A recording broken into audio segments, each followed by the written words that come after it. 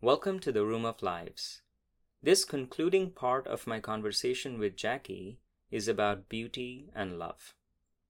Is beauty a trap, both for those who are beautiful as well as those who are pursuing it? Is there a beauty that does not create misery and judgment? Is love only a chemical cocktail? If so, would it be ethical to manufacture a love drug and give it to everyone? If you enjoy visiting the Room of Lives, consider supporting me by donating dye or ether to abranil.eth.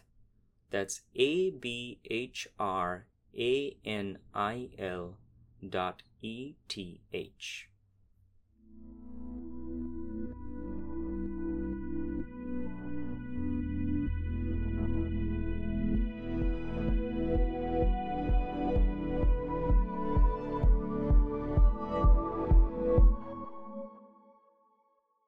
So why do you think beauty is a trap?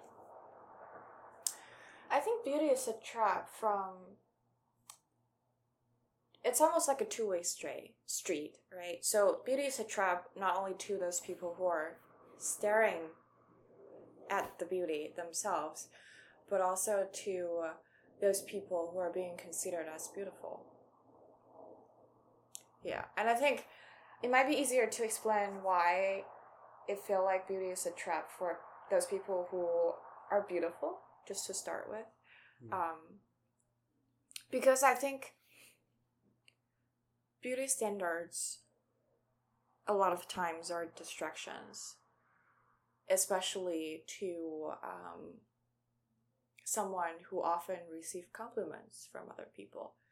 For example, I think, and it might sound a little bit cynical, but I do think, the easiest way of not letting a pretty girl to concentrate or continuously learn or focus on what she's interested in is just to throw unrealistic beauty standard at this girl all the time.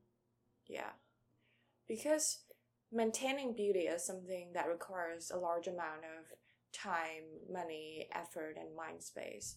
And if you focus or, decide to spend a lot of your time, your effort into maintaining your physical appearance or maintaining beauty, then it's almost very natural that you don't have much space left for other stuff. Yeah. And I think the reason why I said that beauty is also a trap for people that are staring at beauty is because it's so overwhelming at first sight that people often overlook other things. Like, for example, if you see a super pretty girl, then the first thought you would have, obviously, it's going to be, oh my gosh, she's so pretty, I can't even look at her. And then your mind is so preoccupied by this thought, you don't really think about, what kind of person she is, or you don't even have maybe you would, but like the thought of trying to know her better as a person, instead of as a female, would be less, I think. Yeah, like your interest towards her beauty would be dominant. Yeah. Then you wouldn't have as much interest in knowing what's lying under that beauty. Yeah.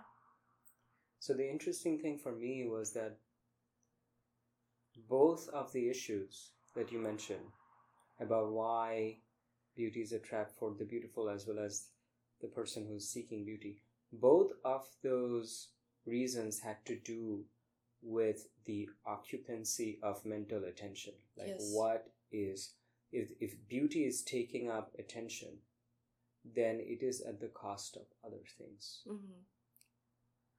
Well, of course, the assumption here is that our mind space is limited and you could only focus on a number of things, and it's not like a Google Drive that could expand infinitely.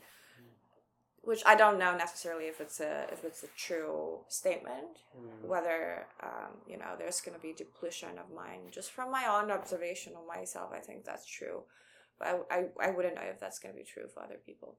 But yeah, I do think it's oftentimes a trade-off. You have to know how to allocate your limited time and energy and attention. Yeah. Yeah. Have you ever personally felt distracted in this way? A lot of times. Okay. A lot of times. And I think it's probably also something to do with gender, and how society have different expectations based on your gender. Well, again, it's also culturally based, because in different cultures, the expected roles of each gender might be phrased differently. But I guess from my background, oftentimes women are expected to, have a better physical appearance or pay attention to the physical appearance much more than men are required to. Yeah, because I think people almost think that it's part of females' responsibilities to look pretty, and I hate saying that way, but it almost feel like it kind of is. Yeah, it almost feel like that's the way it is. Yeah, and I think it's pretty unfair. It is pretty unfair. So that's kind of funny, because this phenomenon that you're talking about of like beauty in women and this whole thing, in some ways it also makes I'm a guy. Yeah. It makes me feel unfair. Like, it makes me feel in some ways that it's unfair. And for different reasons than yours. But I wanted to get to this point that I think the downsides of beauty exceed just the fact that it's like taking up attention. I think there's something else that is kind of, I want to say it's kind of like problematic.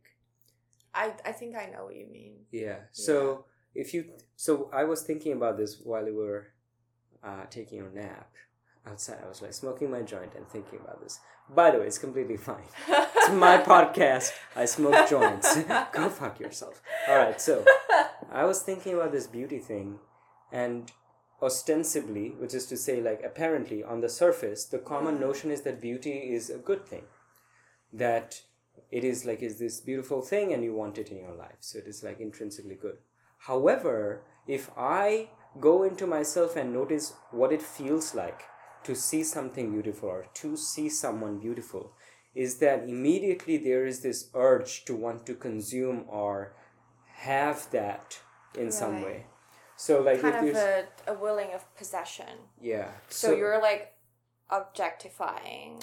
Yeah. Beauty. Like, I want to consume that beauty in some way. Right. So, like, if it's a beautiful woman, the end goal is like, okay, I want to have sex with this person. Okay. That may be one way, but that may not be completely. Like, I also want to be with this person, have this person near me, and so it's all of these ways of trying to get this thing. Right. To get this thing. And there's something selfish about that. And I feel like a truer kind of beauty is not a selfish beauty, where it's something that you want to get at. It's hard for me to describe it, really. But I think a truer form of beauty is a kind of giving beauty. So you think it's hard for you to just kind of stand in distance and appreciate beauty yourself, but much more like when you see something that's very beautiful, you just want to grab it and take it? Or yeah, in some cases. So there are different kinds of beauty. When I see beauty in nature, I don't want to try to grab it and take it. Mm-hmm. Also, there are things that people would consider, well, no, that's kind of, that doesn't matter. That's like going too far afield. But I have noticed that, for example, with the sexual attraction towards women, some would say that, okay, so this is what makes a woman more beautiful, is how physically am I attracted to her. Mm-hmm. But I noticed that energy actually brings with it a kind of misery. Like, I notice that beauty, and somehow it's not sufficient for me to just stand there and watch this person. The attainment of happiness does not happen there. It's just this kind of need now to go and do something about it. I don't think everyone feels the way that I do, because I've talked to other people, and I've definitely talked to guys who say that they're content to just sit and observe a beautiful person. Yeah. But I find that is not the case with me. There is a voice that immediately says, like, I need to do something about this. I need to, like, go and approach her and, like, talk to her, whatever. And then there's, like, this other voice that comes up from, like, my spiritual practices. That's like, there's no point. You shouldn't be doing this. Just, like, be happy here yourself. You're making yourself miserable. Blah, blah, blah, blah, blah, blah. And then, like, this back and forth will keep happening. And I will become kind of miserably tangled up in my thoughts. So I've gone to, for example, electronic dance music shows where I'm completely happy dancing to the music alone. And then I notice some hot girls there. And 5 minutes later, I'm just miserably debating in my head about my life goals and principles and things like that. And I'm like, fuck this shit. I'm out of here. And, like, I left and came back home because of the great, like, tumult that it created in my head. Wow. And so I was like, this definitely did no good for me, this beauty. And anyway, by the way, the one thing that I must say is that all of these rationalizations can be viewed as the justifications of an intelligent person who just can't get laid. So he's like making excuses for himself. That could also be a big bias in whatever I'm saying. I was like smoking a joint outside and thinking it's also maybe a big coincidence that I haven't gotten laid in a long time. And am I just constructing this elegant... It's like an imbalance of chemicals in your body or something. Yeah, and I just construct this big, beautiful cathedrals of philosophical support for whatever I'm just... Like, all right, anyway, I'm not sure. No, I think the biggest problem I see with beauty is it almost would never be democratic, I think.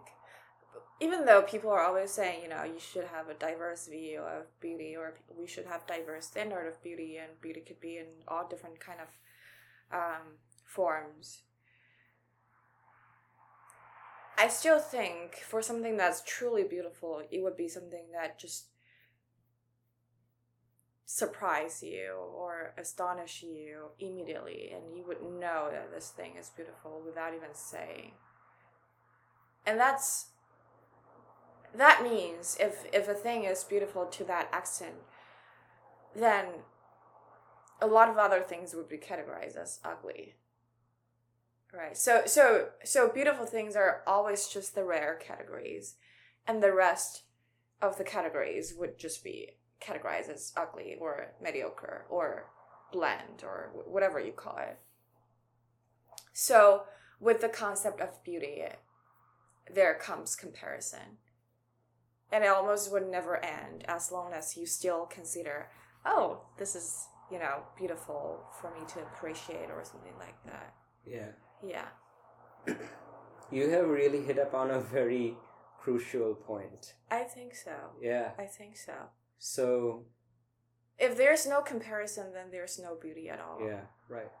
So I think this is connected to what I was talking about, in the sense that when I mentioned that, like, beauty makes me miserable because it makes me want to go and attain it. Yeah. It also points to this quality of beauty and whatever is the negative of beauty being two sides of the same coin. Like, because beauty is this, like, great thing that you want to attain, you immediately define for yourself what misery is. And misery is like the non-attainment of beauty. So when I see a girl and she seems beautiful, immediately my thought is, I am without it. And it's like a feeling of misery. So one of my friends who does a lot of meditation was telling me that at some point he had gained enough clarity of mind to really see the succession of his thoughts in real time when he saw a beautiful woman. And he said that in fact that feeling that arose, or the thought that arose, was a negative feeling, a miserable feeling. So it was creating misery, but it happens so fast that you're confused about it, and it ends up being this feeling, also because of cultural conditioning, of something good that you want to go towards. But in Buddhism, they always say not to engage in this dynamics of attraction and craving and aversion. So what is craving is the opposite side of aversion. The moment you create craving for one thing above others, you have also created aversion. They're not two separate things. It's the same thing. Exactly. Yeah, it's like setting a temperature gradient and watching the heat flow. Yeah. So the craving is maybe the cool. I'm just gonna give a physics analogy here. All right. So imagine that you have a long metallic rod, and it's conducting heat from one side to the other. On the one side, it's in an oven, and it's really hot in the oven. On the other side, it's in a bath of ice water. Okay. So the end product of both of these things is that it forces heat to flow from one direction to the other. In other words, both the ice water and the oven are motivations for the same movement, which is the heat flowing. In this case, and it doesn't so much matter how chill the ice water is versus how hot the oven is, only the relative thing matters. So you can always make the oven hotter in order to have the same effect, and you can make the ice water colder. So when we look at beauty, or the urge to go towards beauty as this kind of flow, it is driven by both motivations. One is the motivation of what you want to attain. In the case of the rod, the molecules want to attain a lower temperature. In the case of beauty, what you want to attain is this attraction. But simultaneously, you want to get away from the opposite of beauty. And it's really the same thing as going towards beauty. There's no difference between them. Yeah. So if there is no difference between those two, then there is no way to create beauty and not to create aversion or ugliness. Exactly. So the sum total of that game is kind of negative. Yeah. I feel like it. It's almost like for a group of people to feel beautiful about themselves, you have to make the other group of people feel miserable and ugly about themselves. Yeah. And oftentimes, even though the group of people who are feeling beautiful about themselves still are not having all positive feelings. Yeah. Yeah. And it might sound a little bit, not so political correct, but that's how I feel about it. That there's almost no way of demonetizing beauty as a concept. Yeah, that's true. Yeah. Well, I'm going to make this unfounded claim that, not a claim, but I have this feeling that it's possible to discover a kind of this kind of beauty that you described is a beauty that stands only in contrast to ugliness. And if there is no ugliness, there won't be any beauty. Yeah. But I think it's possible to find beauty that does not make anything ugly in contrast. For example?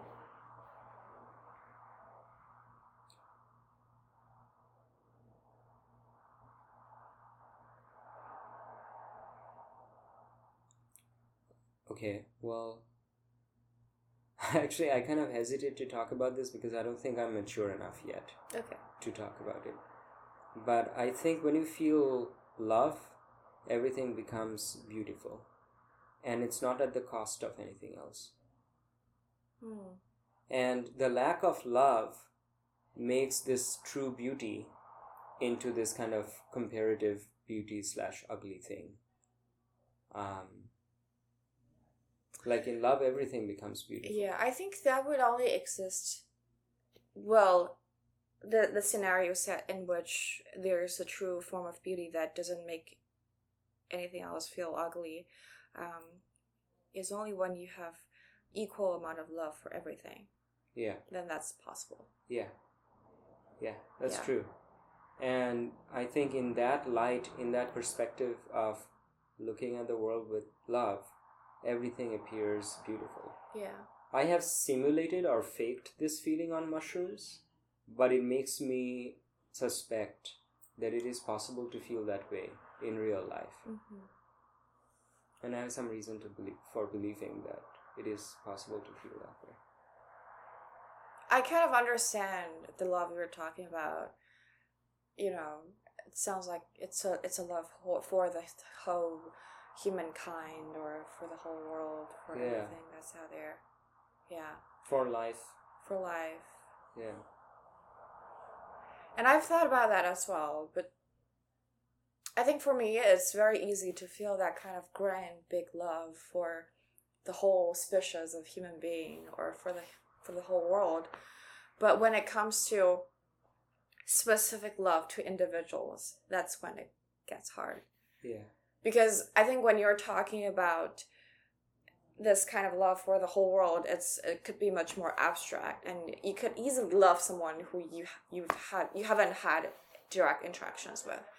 But when you talk about love for someone, maybe were mean to you, or were bad to you, or had done some harm to you, then the love to that person, or for that person specifically, is much harder. Yeah. Yeah.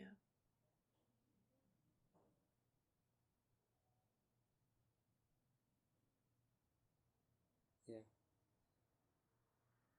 But yeah, in a sense, I feel like I don't have the right to beautiful things until I start to love ugly things? Is that what you're trying to say? until I start to see beauty in things that earlier I did not consider beautiful. I feel like beauty is this intersubjective thing, which is not, I mean, it's not objective that you can like look at it and point at it and say that's beautiful. Because the same thing can be beautiful to a person and not beautiful to another person. So we don't have this objective thing like, I don't know, 1 kilogram of rice.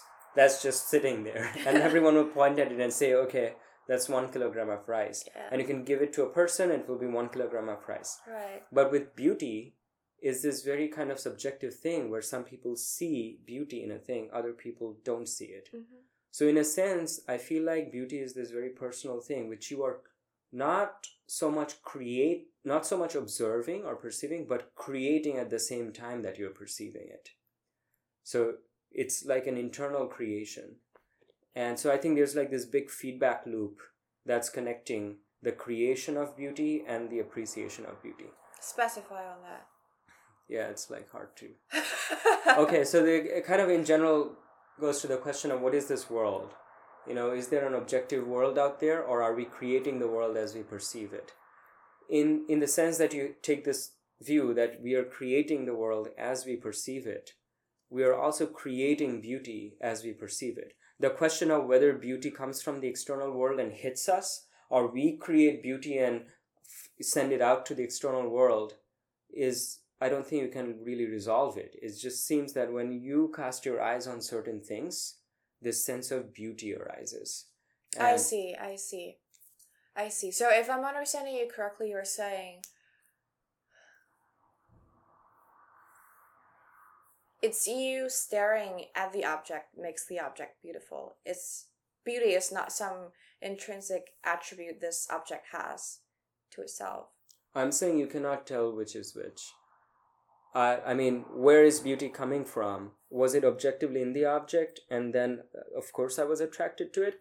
Or am I simply because of your attraction then? Yeah, that I just like arbitrarily, because of some arbitrary coding in my head, I get fixated with this random arbitrary thing in nature. Maybe like what is a reproductive plant part, like a flower. And I'm like, wow, that's really cool. And everyone comes and says, yeah, that's really cool because they're wired like me. They have the same brain. They all arbitrarily like the same thing. And so we all get together and decide flowers are beautiful.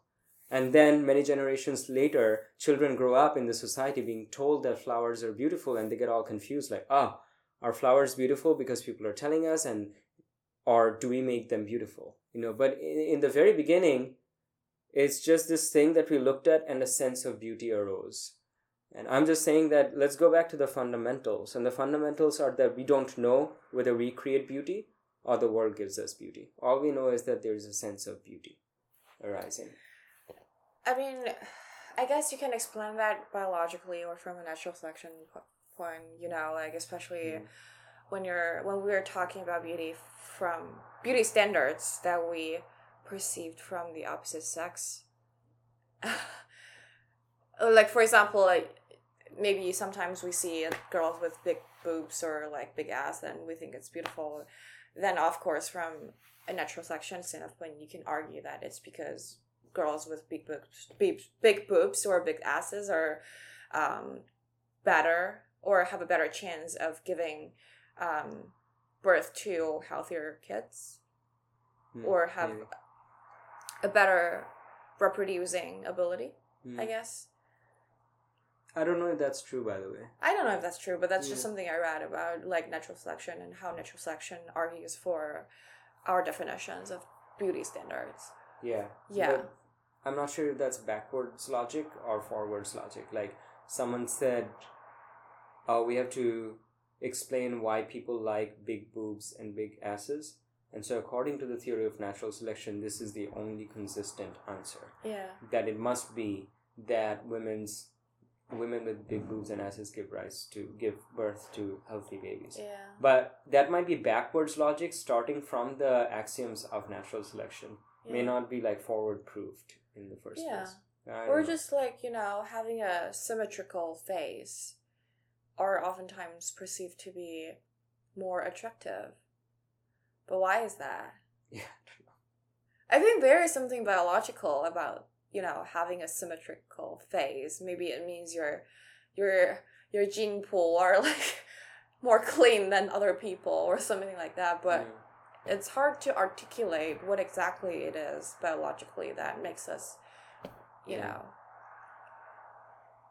attracted to people who are more symmetrical than others.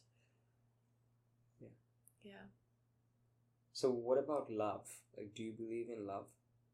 So are we finished talking about beauty, or is it just something you want to talk about? I wanted to club this together with the love. Oh, okay. Love is great. I think love is great. You think love is great? I think love is great. Yeah. I think it's really hard to give love a description or like a summary of me telling what exactly is love for me. I think it's one of those nonverbal things. I think it's one of those things that you could only feel, and it would be very hard to describe. Yeah. Yeah. But your question was, is love just a mixture of certain chemicals? Chemicals, yeah. Yeah. And if so, can we recreate love by recreating that chemical mixture?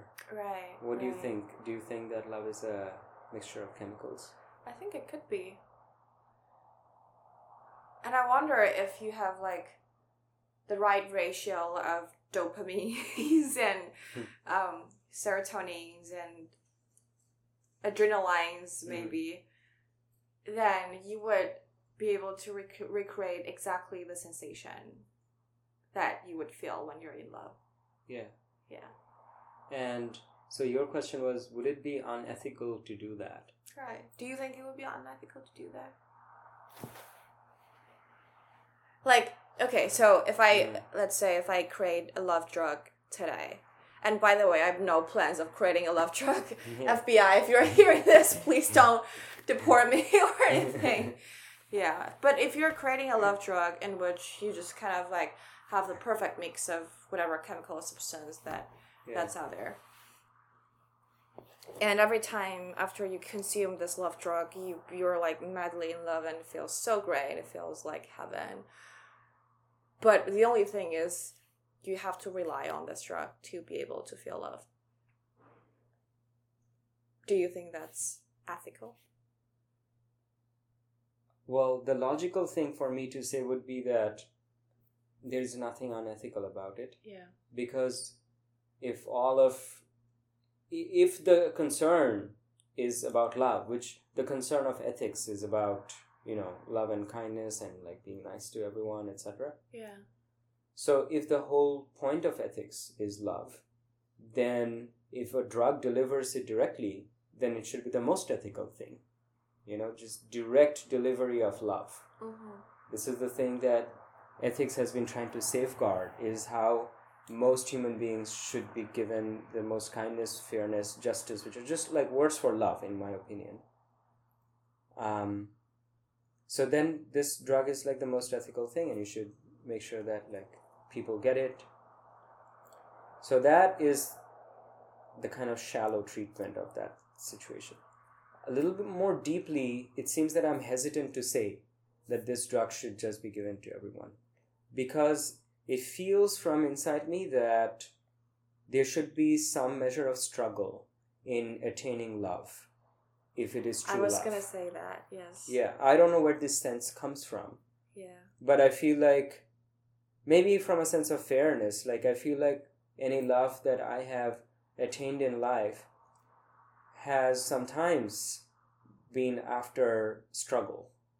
Exactly. And it feels better at that time. Yes. If it has been at the end of struggle. Yes, I was going to say, I think personal opinion, you wouldn't be able to know what true love is before you experience true struggling. Yeah. But then I know it sounds very contradictory to the statement I just made, that love could be just a pure mix of chemicals. Yeah. Maybe I don't know what I'm talking about, but... Well, you know, I mean, someone else could come and say that this is a kind of... is it like a schadenfreude? Well, anyway, what it is that they'll come and say, hey, you had to struggle and suffer in order to get love. But this next generation of humans has access to this drug where they don't have to struggle. And the reason that you want to come in the way of this drug is because you want other humans to suffer as you have, which is the opposite of love. So, I don't know. I can't make up my mind. I think the reason why I think it wouldn't be as ethical is because imagine one day if everybody in the society is taking this love drug and they're feeling euphoria every day from the effect that this drug is giving them, then love wouldn't be love anymore, because love wouldn't be love without suffering. Yeah, but maybe it is possible to feel that same love without suffering. And it's just a coincidence that we have also felt suffering. But then love would be a very daily thing. It wouldn't give you as much of the euphoria you're feeling.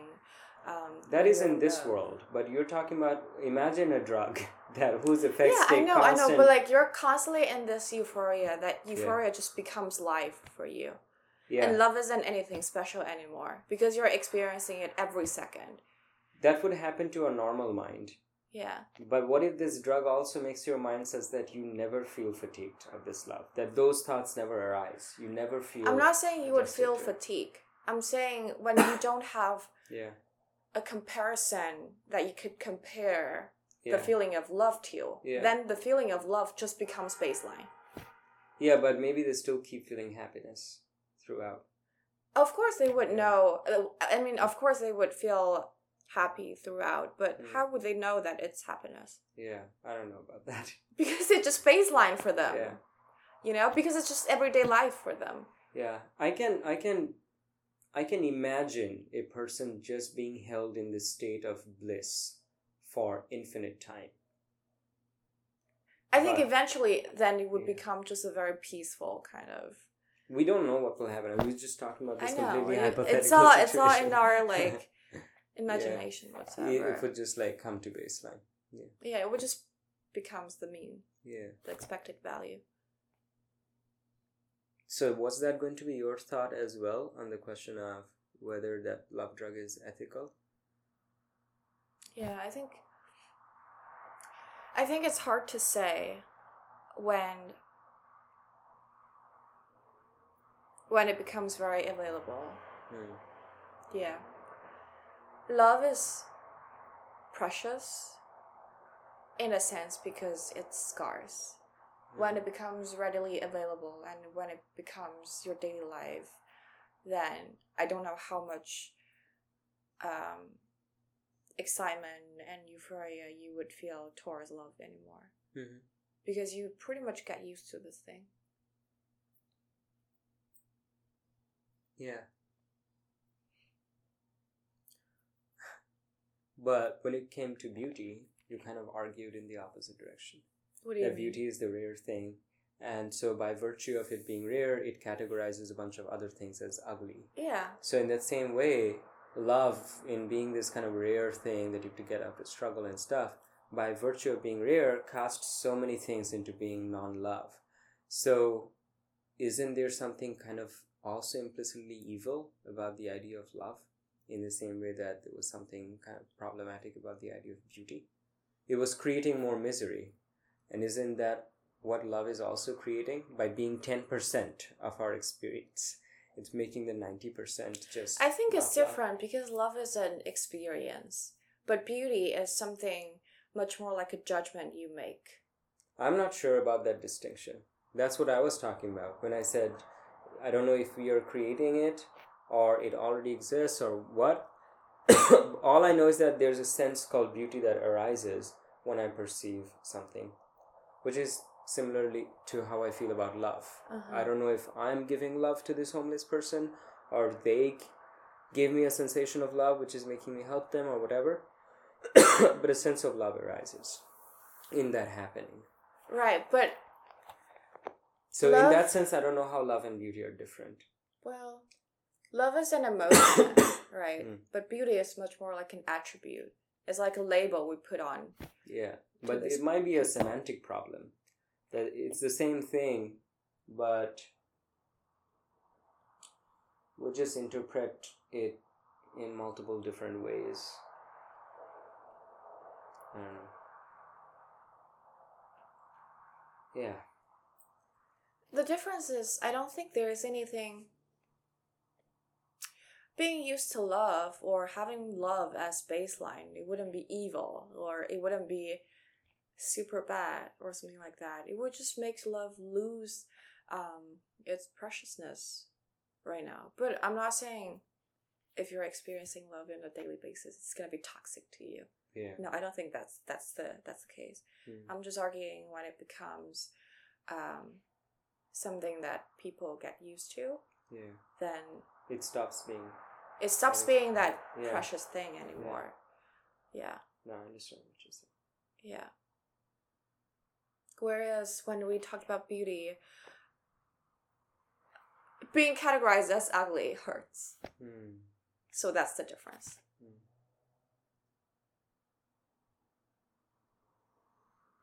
Yeah, but also being disconnected from love hurts. You think and being so? categorized as ugly is the same thing as being disconnected from love.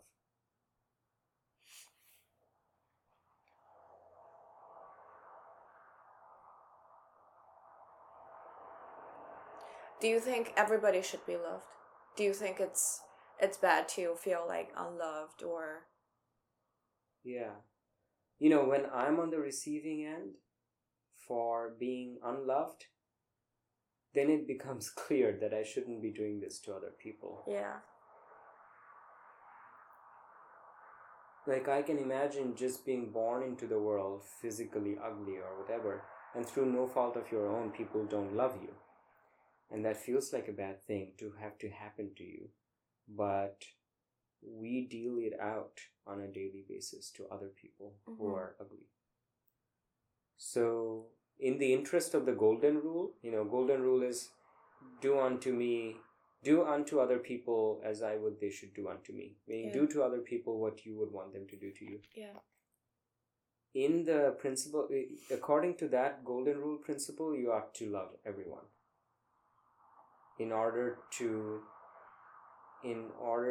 claim love from everyone, which is what we ultimately want. So, yeah. But there is something in me that prevents me from loving everything equally. What do you think is that? I don't know. It's the what do you call it? The original sin of man. They ate the apple. Before that, everything was fine. And then God was like, all right, I'm going to send you guys on an adventure. I'm going to kick you out from my love for some time. And then you struggle. And then maybe you'll get it back.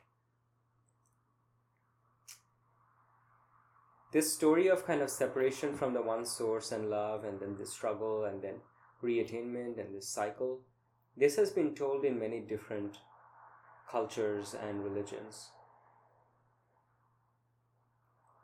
So it might just be some pointing to some underlying vein of truth about what this universe is really about that keeps popping up in these different cultures.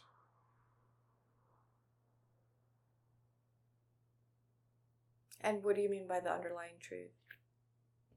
So I was hoping to get to that with the podcast that I wanted to do about my spiritual evolution. At the end, I wanted to kind of summarize what is roughly my viewpoint now, as opposed to when I used to be more of a militant atheist. And so this question comes very close to that question of what is my belief of the nature of reality? And you asked me, what is this vein of truth? And I'm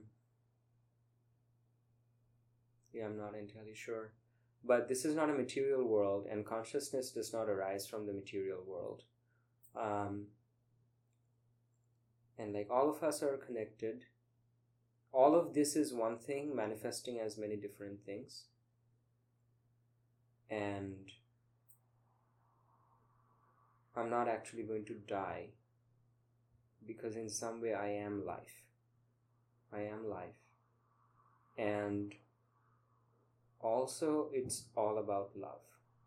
I don't know exactly what that means, but the only reason anything is happening at all, there are all these fake reasons that humans make up, like purpose of life, we've got to do this, earn a lot of money, and they ultimately vanish because they see that those purposes are fake. There is really no purpose. And the fact that all of these things are happening without purpose is because love. Love has no purpose. Love is just there. And that is the word that we can use for things that happen without purpose. And I think therefore everything is love. But it sounds to me like love is just like this name or this group of things that you haven't figured out whether there's a purpose or not, so you just attribute all the things into this group of love, you know? No. There are things that if there is a thing for which I don't know whether there is a purpose or not, I wouldn't immediately classify it as like being love. I don't really know. I mean, all of this discussion that is happening right now about the purpose of things or not purposes of things, these are just like intellectual debates.